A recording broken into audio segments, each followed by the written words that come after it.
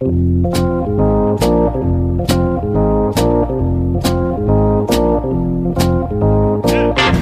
us a little bit about what you saw and being able to relay that message to Cora when you watched Kimbrel pitch and kind of help out so he wasn't tipping his pitches. So tipping pitches, we hear about it all the time. People at home understand what tipping pitches is all about. That's amazing. And that's remarkable. For today's intro, Alex, I'd like to cede the floor to you because I had a big, long story that I was going to tell, but now I'm going to wait until we actually talk about the Astros pitch tipping situation to tell that story because you, my friend, have said that you have something you want to talk about, which is much, much more pressing than the largest scandal in baseball since we've started this podcast. What is that thing? Bobby, I want to play a little game with you, okay? Oh, okay. This is turning into the Ringer MLB show. Is this a Scott Boras quote? Oh, it really is turning into the Ringer MLB show. Is this a Scott Boras quote from 3 days ago when he was talking to the media? Uh-huh. Or did I pull this from Bill Walton back in the Chicago White Sox booth over the summer? All right? My God. Did you make this game? Just bear with me, okay? I have 3 quotes that I want to read off to you, all right? I just want you to tell me who you think it's from. Okay. I never actually use my brain when people do these games with me. I try to use like game theory. Try to which one would he start with? And then which one would he follow with? And which one would he think that I would think that he would follow with? Yeah. Well, the thing is, what you didn't anticipate is that I'm also doing game theory. And so I knew that you were going to think about which one I would start with. So we're playing just online poker through a podcast. Yeah, it's 12-dimensional chess right here. Okay. First quote. If there were Major League Christmas, 30 stockings would clearly want a lump of coal. That's a Scott Boras quote. 100%. Yeah, totally. That one was easy. That was easy. I started you off with a softball. He's talking about Garrett Cole here, obviously, and every team should want a lump of Garrett Cole in their stocking. I know, I do. That was what he was meaning. I thought he meant like. I thought he meant like all 30 teams were like acting poorly and that they didn't actually try and be good boys all year. Yeah, you can read it either way you want. So they're all getting a lump of coal. Oh, either one fits, honestly. Sure. Scott Boras has way too much fucking power. Someone needs to check this dude. He just says wild shit. He also just has way too much time on his hands, honestly. Yeah. Next quote. The zoo is less fun when half the bears are asleep. I've heard this quote cheating. It's also a Scott Boras quote. Also a Scott Boras quote. They said it on Effectively Well. They had a big conversation about whether it is even less fun if half the bears are sleeping. Because if you still get to see half the bears, then you can move on to the lions, who's not having fun. All right, final one. Old Saint Nick delivers once a year, but young Saint Nick delivers all season. I have also seen this one. This is also Scott Boras. It's not fair. Sorry for being online. Damn, I just spend all day scrolling Twitter. And he was talking about Nick Castellanos, right? That he was. And young Saint Nick. Does young Saint Nick deliver all year? He was like kind of average last year. Yeah, solid player. I would want a young Saint Nick on my team over an older Saint Nick. I mean, that's for sure. Like he's gonna be older by the time you're done the contract with him, though. Yeah, exactly. Yeah, like you've just totally shot his value in his aging years. You know, like everyone's gonna be like, well, Scott Boras said that old Saint Nick only delivers literally once a year. So why would we want to sign 36-year-old Nick Castellanos? Nick Castellanos was like the most clutch player in baseball last year, and so he had this whole thing where he like felt like the media hated him because we were all like, the trade deadline was slow. No team really tried to improve themselves that much besides the Astros getting Greinke. And the whole time he was like, what about me? What about me? What about me? I went to the Cubs, who fucking missed the playoffs. But I think I'm going to go down this lane. I was thinking about this in the car ride on the way here. How much would you hate me? Like, would this actually be an inhibition to our friendship if I became one of those fuck the haters people? You know, like those people who are like, no matter what they do in life, they're like, so many people hated on me on my rise to the top. But like, I'm just a middle class white kid who went to NYU and has had everything afforded to him. But what if I like constructed this narrative that was like, nobody thought I was going to succeed. Nobody thought I was going to become a podcast producer. What if I become that person? I would only respect it if you leaned into it 100%. You know, like you have like t-shirts that you made on Zazzle that just have like the like 100 like fire emojis on them. You can't say brand names because they're not sponsoring us. Don't say the brand name until they sponsor the pod. Just you gotta throw emojis between every third word that you tweet on Twitter. Just you also have to capitalize the first letter of every word that you tweet. Those are just the rules. You type like that now. Yeah, I become LeBron. Yeah, exactly. That's what we're describing. Now that we're 6 minutes into the podcast and we have not discussed any real baseball things, let's get to the hardcore news of the week, which is the Astros' elaborate and illegal and electronic sign stealing master plan. But before we get there, I'm Bobby Wagner. I'm Alex Paisley. And this is, of course, very appropriate name this week, Tipping Pitches.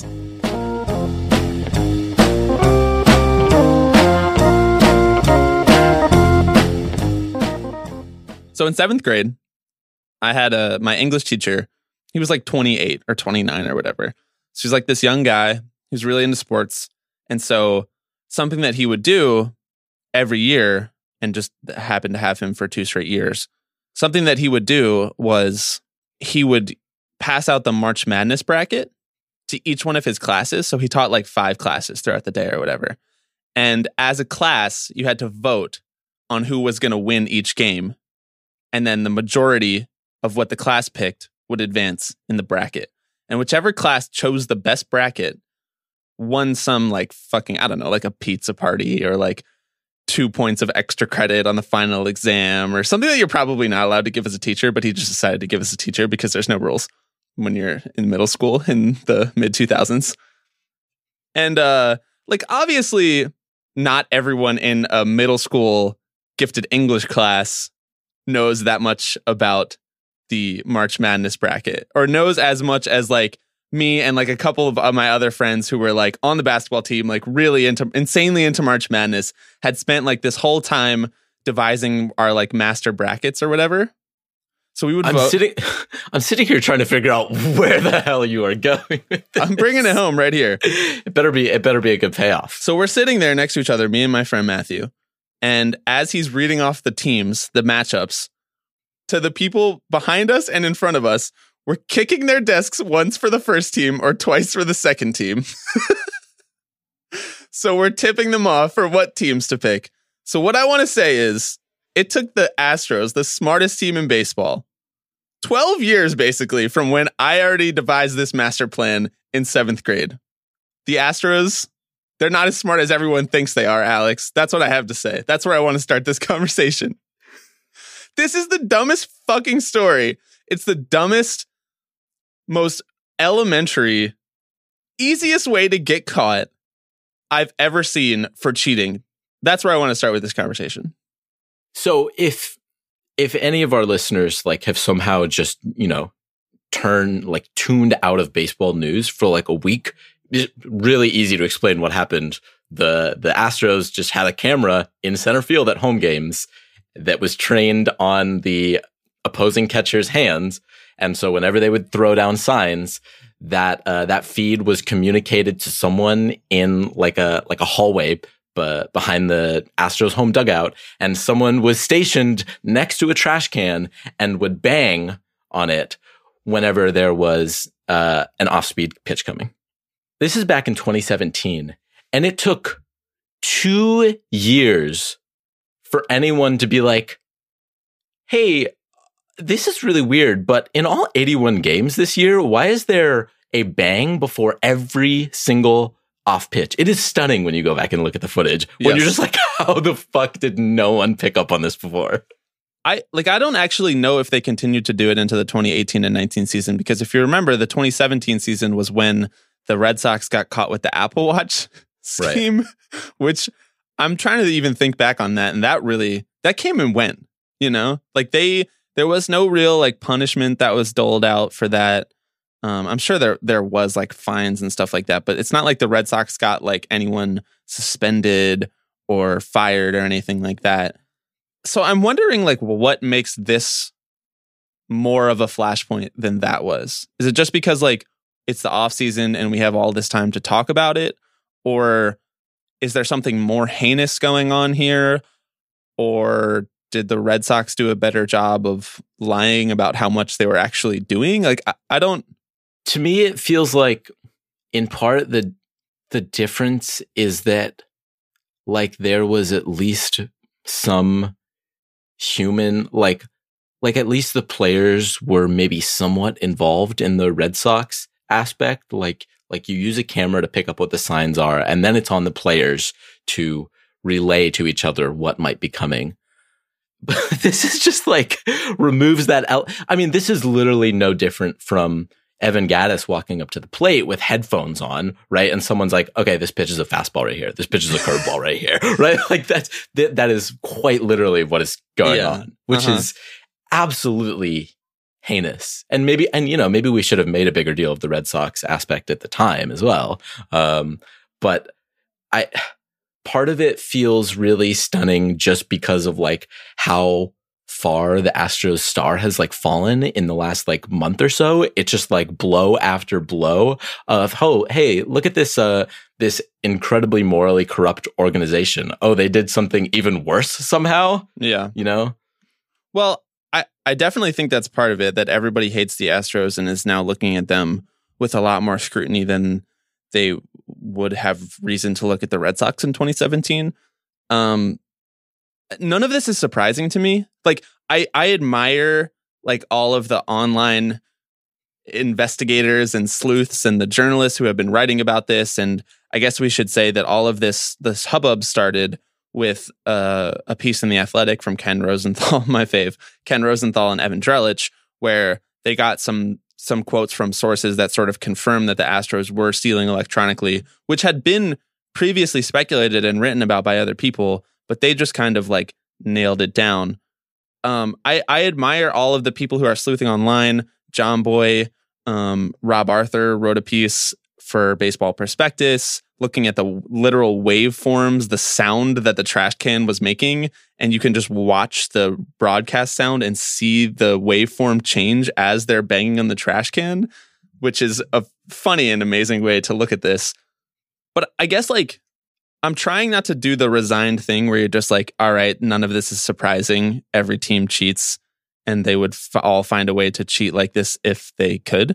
And I think there are some rumors swirling about other teams that are doing this, like the Brewers, which brought Christian Yelich into the conversation, and Yu Darvish. And it's been this whole whirlwind of people sharing their speaking their mind, which we love we love when baseball players do that, but it's been a little bit messy, as could have been anticipated. But I think like my largest takeaway from all of this is that when you have a franchise that is staffed by a group of men who feel like they have no consequences, whether that's within their job or in larger life, this is the kind of behavior you're going to get. They've repeatedly transgressed as an organization. They've made questionable decisions morally from the time that this regime took over, whether that be just being like, no, we're going to fire all the scouts tomorrow, or we're just going to tank so hard and not spend any money at all and pocket all that money, or whether that be something even worse, like trading for Roberto Osuna. And then the Brandon Taubman quotes, which we talked about, unfortunately had to talk about during MLB's playoffs this year. It's like, if you have an organization run by people who have just acted with impunity their entire life, of course they're going to cheat and think that they can get away with it. And guess what? They are going to get away with it. Like I said at the beginning of this segment, the Red Sox cheated and got away with it. Other teams cheat and get away with it. I'm sure they will get fined. I'm sure they will get a slap on the wrist, but MLB's not going to go and take their World Series away, which I've seen some people suggesting. They're not going to get banned from the playoffs. There is no consequence here, and these are the type of people who when they see that there's no consequences for themselves, they think opportunistically about that. I can't imagine there are going to be no consequences, though. But what are the real consequences, though? I don't know. I mean, there was I think it was maybe Jeff Passan who said that, some whatever anonymous source said, there would be like penalties like we've never seen in MLB before. And like you said, they're not going to take away their World Series rings, but it wouldn't surprise me. I mean, there's already talk about how it's possible that Alex Cora was involved in this, and it's possible that Carlos Beltran was involved in this. And it wouldn't surprise me if there were officials within the organization who were penalized. I mean, I'm sure they will just, push out a mid-level employee who can like fall on the sword for them. I think the bigger thing that this does is it opens up a real conversation about, like you're saying, like, I don't think the fact that, the rumors about other teams doing this, whether it's the Brewers or I think the Rangers were also mentioned as well. I feel like rather than just, shrugging and saying, well, this is widespread and every team is going to kind of do what they can to get an edge, this feels like it should hopefully be the start of a conversation about like, what the fuck is MLB going to do about this sort of thing, Because obviously the Astros have this, like win at all costs mentality. We've seen this in the plainest forms before, right? Just over the last couple of years and the abhorrent moves they made. But like, I don't think a slap on the wrist will do much to like placate the people who are angry about this sort of thing. Kevin Gausman, who pitches for the Reds right now, had a tweet a couple days ago where he said this Astros thing is bad. Guys lost jobs, got sent down, missed service time because of how they were hit in Houston. Then he says, does anyone really think they only did this in 17? #GetReal, which shouts out Kevin Gausman. I'm going to be using that hashtag way more from now on. But like, he's right. Get real. #on my grind. #my haters can't stop me. I'm using that. Good luck, Kevin. He's right that like this has real life implications beyond just like the Astros doing slightly better than they would have otherwise. You know what I'm saying? Yes, I totally know what you're saying. Part of me is shocked that it took this long for something like this to bubble up. Like, we've had these cameras for like our entire baseball watching lives, right? I can't believe that it would have taken this long for a team to do something like this. Because as we said, teams are, as I tried to express with my story, like this is a pretty elementary way to do this. Like they weren't trying to hide anything. They were doing it in a way that pretty much everyone in the fucking stadium can hear. Because if you're the batter, you have to be able to hear it all. Yeah. So that, like, the other teams can hear it. Like, I think it's so crazy that no team has called them out more publicly than this. I wonder why that is. Like, do you have an explanation for that? Like, all of these players are sort of indicating, like, slyly on Twitter that they're like, we knew this happened. We knew this was going on. We know a lot of teams are doing this. Is there some unwritten rule? Because if there is, it's stupid.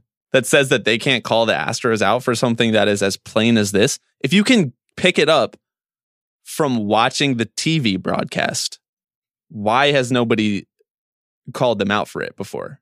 Because all of the conclusive evidence that I've seen so far, other than the initial report in The Athletic and the sources that are cited there and the internal MLB sources, all of the other shit is like public information. I'm surprised that it's taken this long. And I'm surprised that it was confirmed by someone who used to be on the Astros. If you were a baseball player and someone was cheating blatantly against you like this, don't you think you would just like file a complaint with the league? Yes, maybe. I don't know. I mean, I think part of it may have been the idea that like, if you have an inkling about this sort of thing, but you have no idea if anyone else knows about it, like maybe there's not a fear of retribution per se, but like if you are someone who just like on their own, like speaks out against an organization, like you were saying, I'm stunned that a player who was formerly on the Astros in Mike Fiers was like willing to be quoted on this sort of thing, because it seems like the kind of thing that, like, are the Astros ever going to employ Mike Fiers again, right? Are they ever going to touch him in free agency? I don't know. But, like... There's a little bit of, like, everybody who leaves the Astros is like, fuck the Astros going on. Yes, yeah, like, absolutely. Player-wise and management-wise, you know, you see different executives leaving the Astros, going to other organizations and kind of taking what they learned, but not really like gushing about how things were really run in Houston. And then you look at Astro Ball, you kind of listen to some of the quotes from some of these players who have left, like the fact that Mike Fiers would even go back to 2017 and go on the record about some of this stuff. And then it even touches something like how Garrett Cole was basically like, fuck y'all, I'm out of here because you're not going to pay me money. Like, they are you can't deny that they are principled, but their principles are questionable. They are going to do things their way, and they don't really care about who that bothers or who that offends or who is damaged by that. And I think this is another example of that. I do think, like, everybody is kind of showing their ass about this on Twitter and elsewhere. Like, somehow this is the story where nobody has come out looking good. I don't, like, what is MLB going to do to pull us out of this? Like you said, what is their plan now? Because pitchers and catchers still have to relay the signs. You retweeted from the account from Trevor Williams, his sarcastic tweet saying, best way to combat sign stealing is to not give signs. It'll speed up the game. Everybody is guessing. Fans think it'll be a changeup. Catcher wants a heater. I want a slider. LMAO. Now what? Obviously, that's not the solution that we can live with. But, like, what is the better option? Is there going to be some form of electronic communication between the pitcher and the catcher that the Astros are just going to find a way to hack? I mean, I don't know. Like, a part of me, I think it's important to, like, draw the line and be like, I think stealing signs is on its face. If you figure out the other team's signs, I think you should be allowed and encouraged to relay that to your teammates, right? Mm-hmm. If you're on second base or something like that, you know?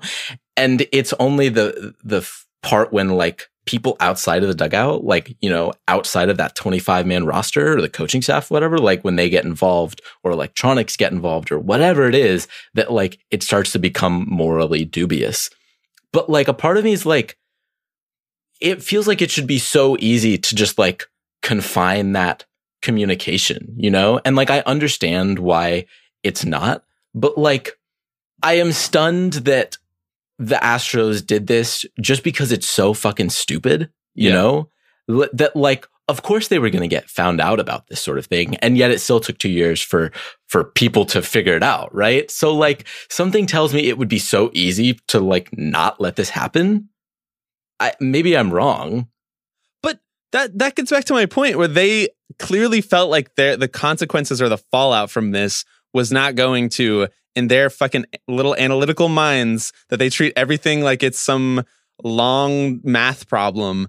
They clearly felt like the cost-benefit analysis of this was in their favor. Otherwise, they wouldn't have done it in such crucial situations. The 2017 Astros team had, like, a really good shot all year of winning the World Series. So if they felt like this was going to put that in jeopardy, or in the future this was going to put their organizational integrity in jeopardy, they wouldn't have done it. But that's my entire point about, like, not that they don't think that there will be any consequences, but it's kind of like the PED thing where you're like, okay, maybe I'm going to get suspended for 40 games, but I will have already put up the great seasons with PEDs, and I will have already signed that contract, and I will have already made all that money, and I'll come back half a season later and I'll just be back to my normal self. Like, I don't know a way for MLB to disincentivize something like this enough without just being like, we'll just suspend all of your players. Because, like, I don't, is that the answer? Well, I don't know if that's the answer, but, like, you talk about MLB looking for ways to disincentivize this sort of thing. Like, this is the chance. I don't know what the penalties are going to be, but, like, if you want teams to not do this in the future, like, you have to come down on the Astros, like, harder than just, finding them a couple $1 million or something like that. This is definitely the pivot point for this. They will set a precedent with whatever they do with this because the conversation is at such a fever pitch. But like, I'm sitting over here and I'm like, is everyone who was involved in this going to get punished? Because now it's starting to bleed into other organizations, namely the New York Mets, who hired Carlos Beltran, who was heavily involved in this while a DH for the 2017 Houston Astros. He was part of devising the scheme. Yeah. Like that's already, he's denying that, but that's already basically reported in the New York Post. This is a huge problem.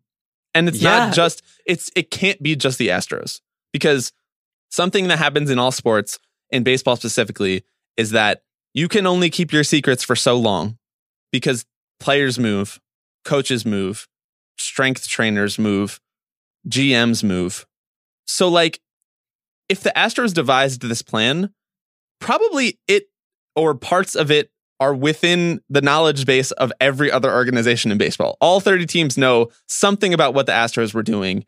And many of those 30 teams have people who were involved in this plan, I would guess. Or people who knew about this plan and didn't stop it or didn't say anything about it.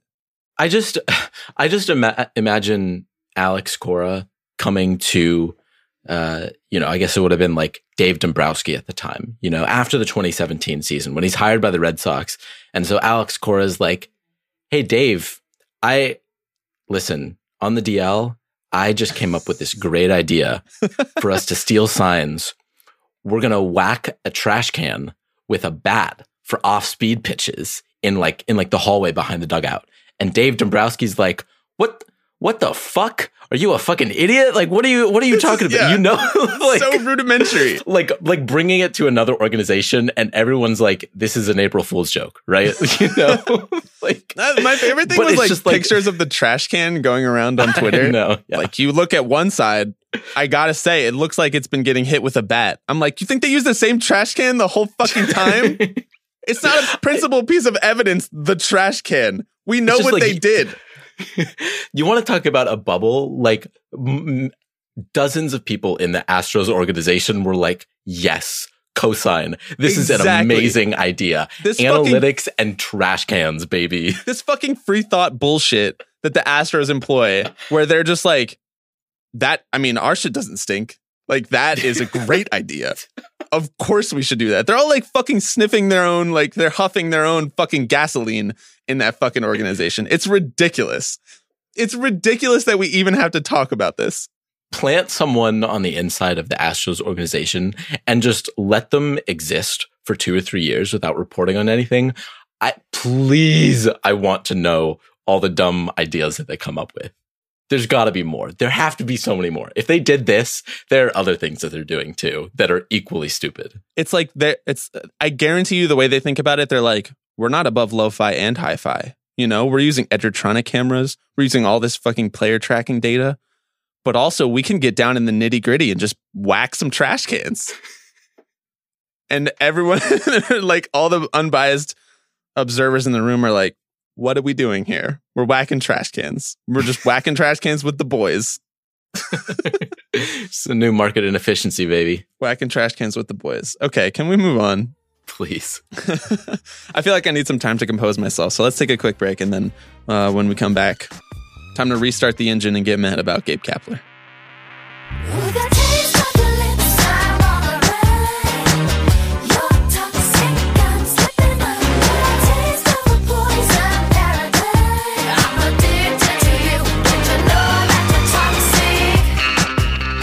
All right, Alex, from one organization that thinks they're invincible to another, let's talk about the former members of the 2017 Los Angeles Dodgers, the opponent of the 2017 Houston Astros, who won the World Series.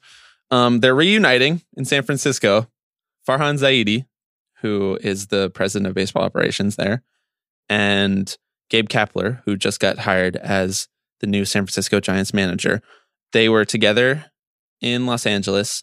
And I think that our feelings on Gabe Kapler becoming the new manager of the San Francisco Giants are pretty obvious, pretty well known. It's just a really puzzling decision, I think, because not only does Gabe Kapler have these allegations against him for covering up crimes committed by Dodgers minor league players while he was with the Dodgers. But like, he also wasn't an effective manager with the Phillies, and he was kind of hated by that fan base. He's like this irritant, and it just seems like the kind of unforced error that only someone who had worked with this person in the past could make. And that link of them having spent time with the Dodgers, having, you know, come up in that same culture, and Farhan Zaidi having this prior relationship, this pre-existing relationship, and using that to hire him and bring him in and have uniformity within the organization, within the Giants organization, because obviously Zaidi has had a large and hefty hand in reshaping how the Giants think about things like analytics and player acquisition and whatnot. I think that through line of them coming up with the same team is, not to overstate things, but like one of the biggest problems about baseball hiring, because you just get caught in these cycles of guys hiring guys that they know, despite the fact that like there are so many reasons why they should not do that. And it takes away opportunities from people who deserve the job more, but also it gives opportunities for people who have proven that they don't deserve the job. And obviously, Zaidi is not an unbiased hiring manager in this situation, because when Kapler allegedly covered up those crimes, the person that he was reporting it hire to when it died was Farhan Zaidi. So like, they're sort of like tied together in their responsibility and their culpability and what happened with the two minor league players with the Dodgers. And so therefore, like, if Zaidi's here thinking, I'm the president of baseball operations, MLB has cleared Kapler of his responsibility in this incident, I don't see any problem with it. And they can kind of shell out the company line, which is, obviously we wish we would have handled things differently, and we would handle things differently in the future, which is not really that constructive of a thought process, I don't think. I think your last point is a salient one, because at the introductory press conference for Kapler, obviously Zaidi and Kapler were asked about the incidents, and both gave pretty boilerplate responses of saying, you know, it was clearly like, we didn't handle these things very well. You know, we want to do whatever we can to support whoever in this situation. These very, you know, kind of vague hand waves at the issues at hand, and in saying, you know, we're going to try to do better in the future. But it's almost just kind of like you almost just have to take them at their word on this sort of thing, you know? Like, these are two people who worked together in close capacity in the past, and when push came to shove, like, they made the decision to like protect their own, right? To like protect the name of the organization, to protect their own names. I mean, in one of the incidents, right? There are multiple incidents here that were covered up, and like the furthest that any discipline went with them was like a player got released, right? Like a player or two got released from the organization, and that's as far as it went. I don't know. It's kind of just like, who's to say that like you really learned anything from this, right? Like, it's like the saying, you know, you're only sorry that you got caught, right? Mm-hmm. And maybe Gabe Kapler or Farhan Zaidi are really sorry that this sort of thing happened. Like, I don't think they're like immoral human beings incapable of like human emotion or anything like that. Like, I'm sure that they both would have preferred these things to like go down differently, but you kind of just have to like put your trust in these people who have already betrayed you. And that can be a really hard thing for people to stomach. That's like, as fans of a team who you want to be able to like root for in good conscience, like, that can be a difficult thing to do. Yeah. And you know, there was a lot of problematic things that happened within that press conference, a lot of things where it is innate in hiring Kapler that you would have had to discuss these things, which is what makes it so frustrating that they hired him in the first place. And I think not the least of which frustrating things that happened was that Gabe Kapler said that he spoke to his mom a lot over the past month, quote, for obvious reasons. He regrets that he did not talk to her about what to do during Dodgers incidents. And Meg Rowley quote tweeted that and said, "There just has to come a time in one's life where the behavior one exhibits towards women stops being the responsibility of women to guide." And like, if that's what you're saying now in the press conference for your new job, since you just got fired from your last golden opportunity like a month earlier, I'm sorry, but it's hard for me to believe that you've really reformed your way of thinking on what happened. If like that is your guiding light is not just like, I fucked up here. It's like, I needed my mom to tell me that I fucked up here. I don't know, man. And like, not to dwell too much on that singular comment, but I can't help but feel like the organizations in baseball that seem to be the most successful right now are all incredibly toxic. And maybe that's just all organizations in baseball are toxic. But if you look at the Astros and the Dodgers as two sides of the same coin, they have had huge success over the last 10 years in executing their plan for becoming replenishable and becoming teams with replenishable, incredible players and having success on the field. But then you look off the field and there's just this litany of terrible things that have gone on and that they've allowed to go on. The Astros sign stealing thing is so far down on the list of what they've done wrong. I mean, I listed a few things that they've done. And then the Dodgers, like this Gabe Kapler incident. And then they obviously had like shady international practices in terms of like their player acquisition and things like that. I mean, this is the team who like literally kept a spreadsheet of all the crimes that they did and the people implicated in them. like just it's so hard to even remember. Boilerplate evil genius shit. Yeah, it's so hard to even remember what has happened because like it's just this deluge of things that teams are doing that they are like clearly still getting away with, man. Like they are still good. They still have all of these good players and they still have these huge fan bases in these huge markets. And like, I guess that's the through line of this episode. Like, I guess that is just what's on my mind throughout this episode. But like, there are literally no consequences for these dudes. Yeah. And I think what is equally frustrating is like, if you strip Gabe Kapler of like all the off-field stuff, which like you obviously can't do when evaluating him, but like if you evaluate him just as like the manager of a baseball team, he was also objectively bad. So what the fuck is he doing?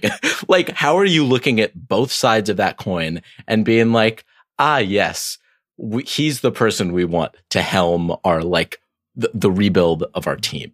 You know, like there are dozens of really capable managerial candidates out there. And like, this is the guy you landed on. The bad manager with a ton of baggage. Perfect. I know. And the genesis of this podcast almost is that like baseball is a microcosm for the larger world. And like, what is more of a microcosm for how the larger world is playing out than just dudes failing upward? This is a great managerial job.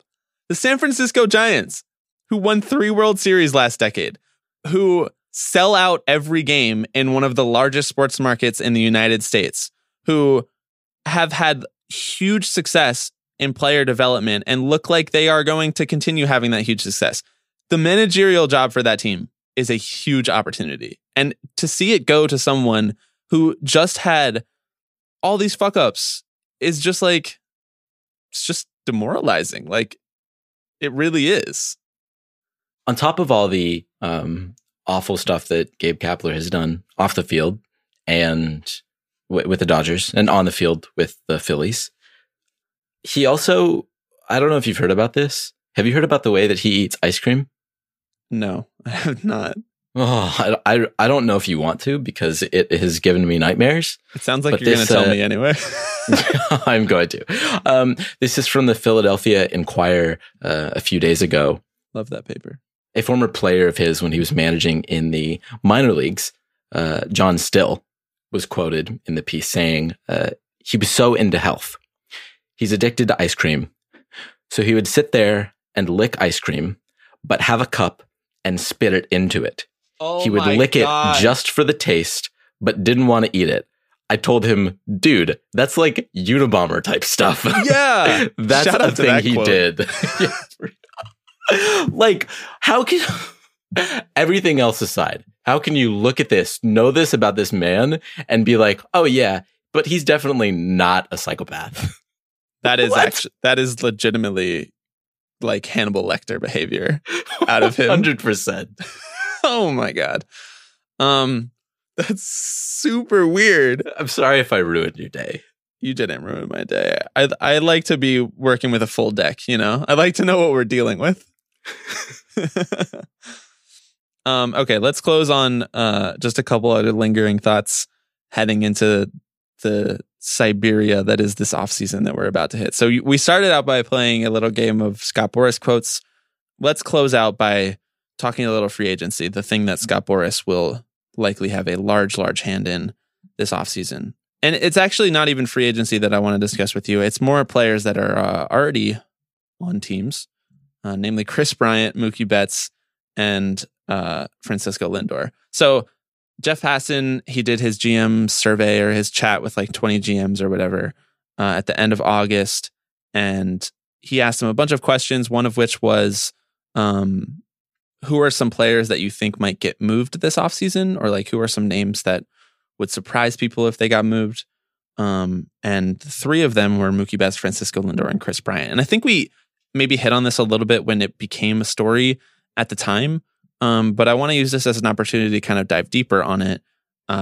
Effectively, Wild did the same thing this past week. So we're kind of cribbing that segment a little bit. But I want to ask you, through the lens of like Chris Bryant's grievance with the MLB that's going on right now, if these three guys get traded, or if even one of them gets traded, or two of them gets traded, that feels bigger. That feels like an escalation on what's been going on the last few off seasons.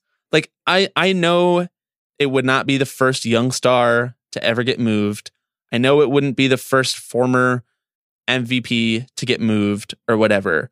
But all three of these teams, the Red Sox, the Cubs, and the Indians, are good teams.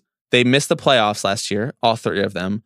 And so there's like a little bit of unsettled nature in the way that they're approaching this offseason.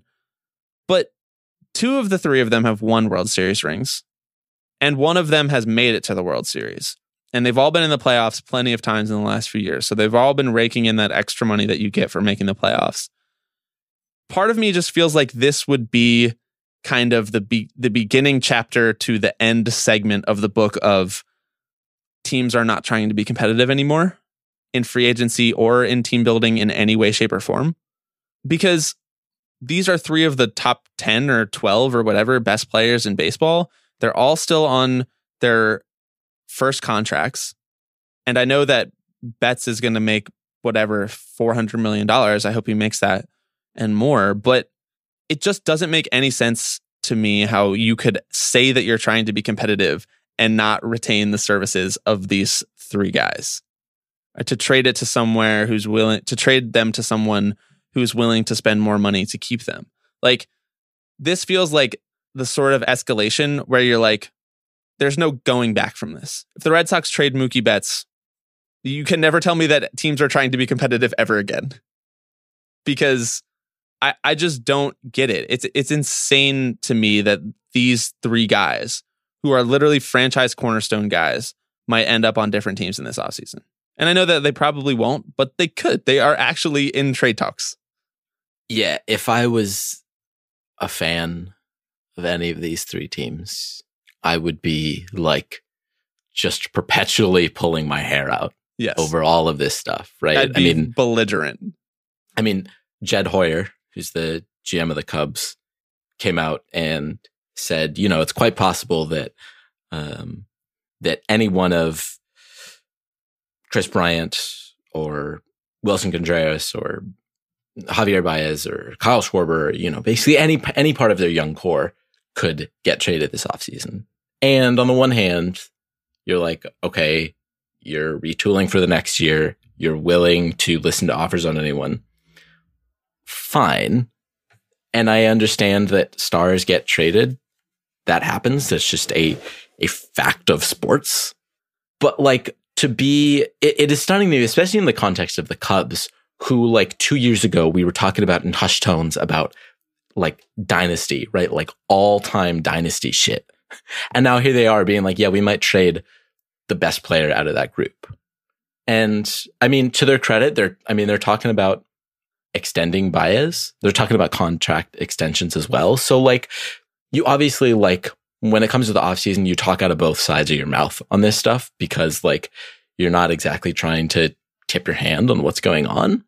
But like, this feels like if one of these stars gets traded, it is both the least actionable, but also the most obvious sign that teams aren't willing to compete, right? Like you can't get the Red Sox in trouble for trading Mookie Betts, but you can sure as hell be like, oh, you're just saying the quiet part out loud now, right? You just clearly are not interested in competing. You're more interested in making money. Like everything else that teams do this offseason could like come back to bite them in the ass from the union as they, prepare for their grievance or just prepare to go on a strike in a couple years. But like, this is the stuff that makes it very clear to fans, like where teams' interests lie. And that sucks. It sucks. It really does. I feel like I'm in a marriage where I've acknowledged that my partner is not interested in being in the marriage anymore, but I haven't said it yet, or we haven't discussed it yet. The baseball team's being the partner that's not interested in being in this marriage anymore. Bobby, I promise you, if that day ever comes, I promise you and I will sit down and we'll have that conversation together. Okay. Thank you. I appreciate it. Maybe this is because I just saw Marriage Story last weekend, the Noah Baumbach movie, but it's literally like, how far can MLB teams go dumping on their fans before the fans are going to be like, we're done here? Because like, if you trade Chris Bryant, you are just reaping what you sowed. You fucked him. You manipulated his service time to the point that he filed a grievance against you, which he should win, by the way, but will probably not win because the labor relationship right now is so swung towards the balance of the owners. And now, because you don't have an extra year of team control, or because you don't want to sign him after his team control is up, or you think you need to shake things up because he's going to become expensive, now you want to get rid of him? Like, you created this problem for yourself and now you're quote unquote fixing it. But in reality, what you're doing is really just not spending the money. You're the third richest team in baseball and you don't want to spend the money to keep your best or second best player. I don't know, man. We're in a toxic relationship with the teams right now. my proposal or my prediction for fandom in like 10 or 15 years, baseball fandom right now is very regional. You're ride or die for your team. But what I'm hoping happens is that just dissipates within the next decade or so. And that like fantasy baseball merges with real baseball, and like you just personally have a roster of players who you root for, like no matter where they go. Like, I'm not loyal to any one team. Clearly they're not loyal to me. I don't care. So I'm just gonna, oh, who are you a fan of? Oh, I'm a fan of Matt Chapman. Oh, I'm a fan of Marcus Semien, right? Like, I know Chapman was on the A's 6 years ago and now he's on the Yankees. But yeah, how could you put that thought in the world? But like, I feel like that's what it's going to boil down to. That feels like what we are barreling towards. And obviously that's a very like hyperbolic way of thinking about it. But it is kind of like, if teams continue to alienate their fans like this, like what choice do you have? Right? Yeah. Like, we're just going to have to create like a power ranking of the guys that we like. And then we're just going to have to revert to that power ranking when we're not sure who to root for during a Rangers Rays game and like June. Yeah. We're like, the Nomar Rangers. Mazara. Yeah. Ji-Man Choi. Like, I do love Ji-Man Choi. Yeah, it's tough. I don't want that though. I know. Yeah. That is clearly like, maybe not clearly, but that is like the moral way to look at this. If you are trying to be anti-capitalist and you are trying to be like, you're trying to be the most conscious consumer of baseball that you can possibly be, that is the best way to do it. You just root for the individual guys, and you don't blindly trust that your organization, which is probably toxic, as we spent the first 45 minutes of this podcast talking about, is going to do the right thing for you as a fan, as a consumer.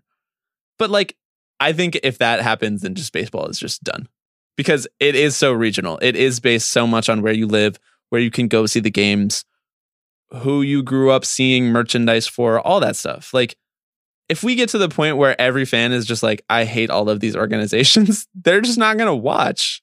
Yeah. Oh, especially as I love this thought experiment, because like at the same time, Major League Baseball is making it like harder and harder to watch their sport, right? Like you might be blacked out from the team right around you, or you're blacked out from watching any other team across the country, right? Like if I'm just forced to watch like 162 Mets or Yankees games a year and they've traded away the players that I like, then like what? It's like Stockholm syndrome, you know? Like I'm just going to keep showing up to games and buying tickets, even though they've completely like disowned me as a fan. I mean, maybe that's the reality that we're in right now, right? It's just like, where do you go next, right? Do you bring the fan back in, or you just say, fuck them and make it a corporate enterprise once and for all? Teams are not doing right by their fans anymore. Like that's what I'm trying to articulate, I think, is that like, it is more the exception when teams are doing right by their fans. Like the Mets extending Jacob deGrom, that did right by the Mets fan base. I have to say that. Like, that was what everyone wanted, and everyone wanted Pete to come up and spend the whole season there. That did right by the Mets fan base. Obviously, there are a litany of things that I can say that the Wilpons are doing that is not doing right by the Mets fan base, but those things feel so good because we've been beaten down so far. We're like the dog that is supposed to sleep outside that you actually let sleep inside one night when it's raining too hard. You know, like that is the Jacob deGrom contract. You've got some Boras tier analogies going on in this episode right now. I don't know what's gotten into me, but I'm fired up, you know? Like, and it's pretty clear that like these three teams, the Indians especially, like we have railed on them for the last 2 or 3 years for just slowly taking apart their core of amazing baseball players and screwing their fans to save some money. But these three teams are not going to do right by their fan base. It's just not going to happen. And if it is, I will be happy to be proved wrong. If I could, maybe I'd give you my word. Typical Tipping Pitches form, we just did a whole hour-long podcast without really talking about news. I mean, I guess you could say the Astros sign stealing stuff was news. But a few things have happened since then. The awards were given out. Shout out to my love, Jake, who won his second straight Cy Young Award. Shout out to the MVP voters doing the right thing and giving it to Mike Trout. You love to see a conversation change over the course of your baseball fandom. You literally do. And I guess shout out to the Pirates hiring Ben Cherington. That's cool. Yeah. I guess Ben Cherington, good at building homegrown teams. Maybe the Pirates will get to keep their stars now. Good luck with that, Pirates fans. I hope that's the case. Honestly, shouts out to Marcus Semien, MVP finalist. But I just want him to know, because he listens to this podcast, obviously. Marcus Semien, you're the MVP of my heart. Hell yeah. And that is all that matters. You're the Tipping Pitches MVP. Jacob deGrom is the MVP of my heart. Yeah. You know, Pete finished like 8th or 10th or something like that. That's pretty good. That's pretty darn good. Yeah. But who voted for him? Yeah. We could dedicate an entire episode to just like culling through the who voted for who? Awards ballots, you know? Like, why did this player come 25th? I don't know, but someone gave him a vote. Yeah, who's in the pocket of Big Pete Alonso? Who's doling out that vote? Anyway, thank you as always for listening. If you're feeling so compelled, if you're feeling as worked up as we were in this episode, maybe go take that energy right to the Apple Podcasts app and leave a 5-star rating. Love to chill at the end of a podcast. Anyway, actually, thank you all so much for listening. We appreciate it. We'll be back next week.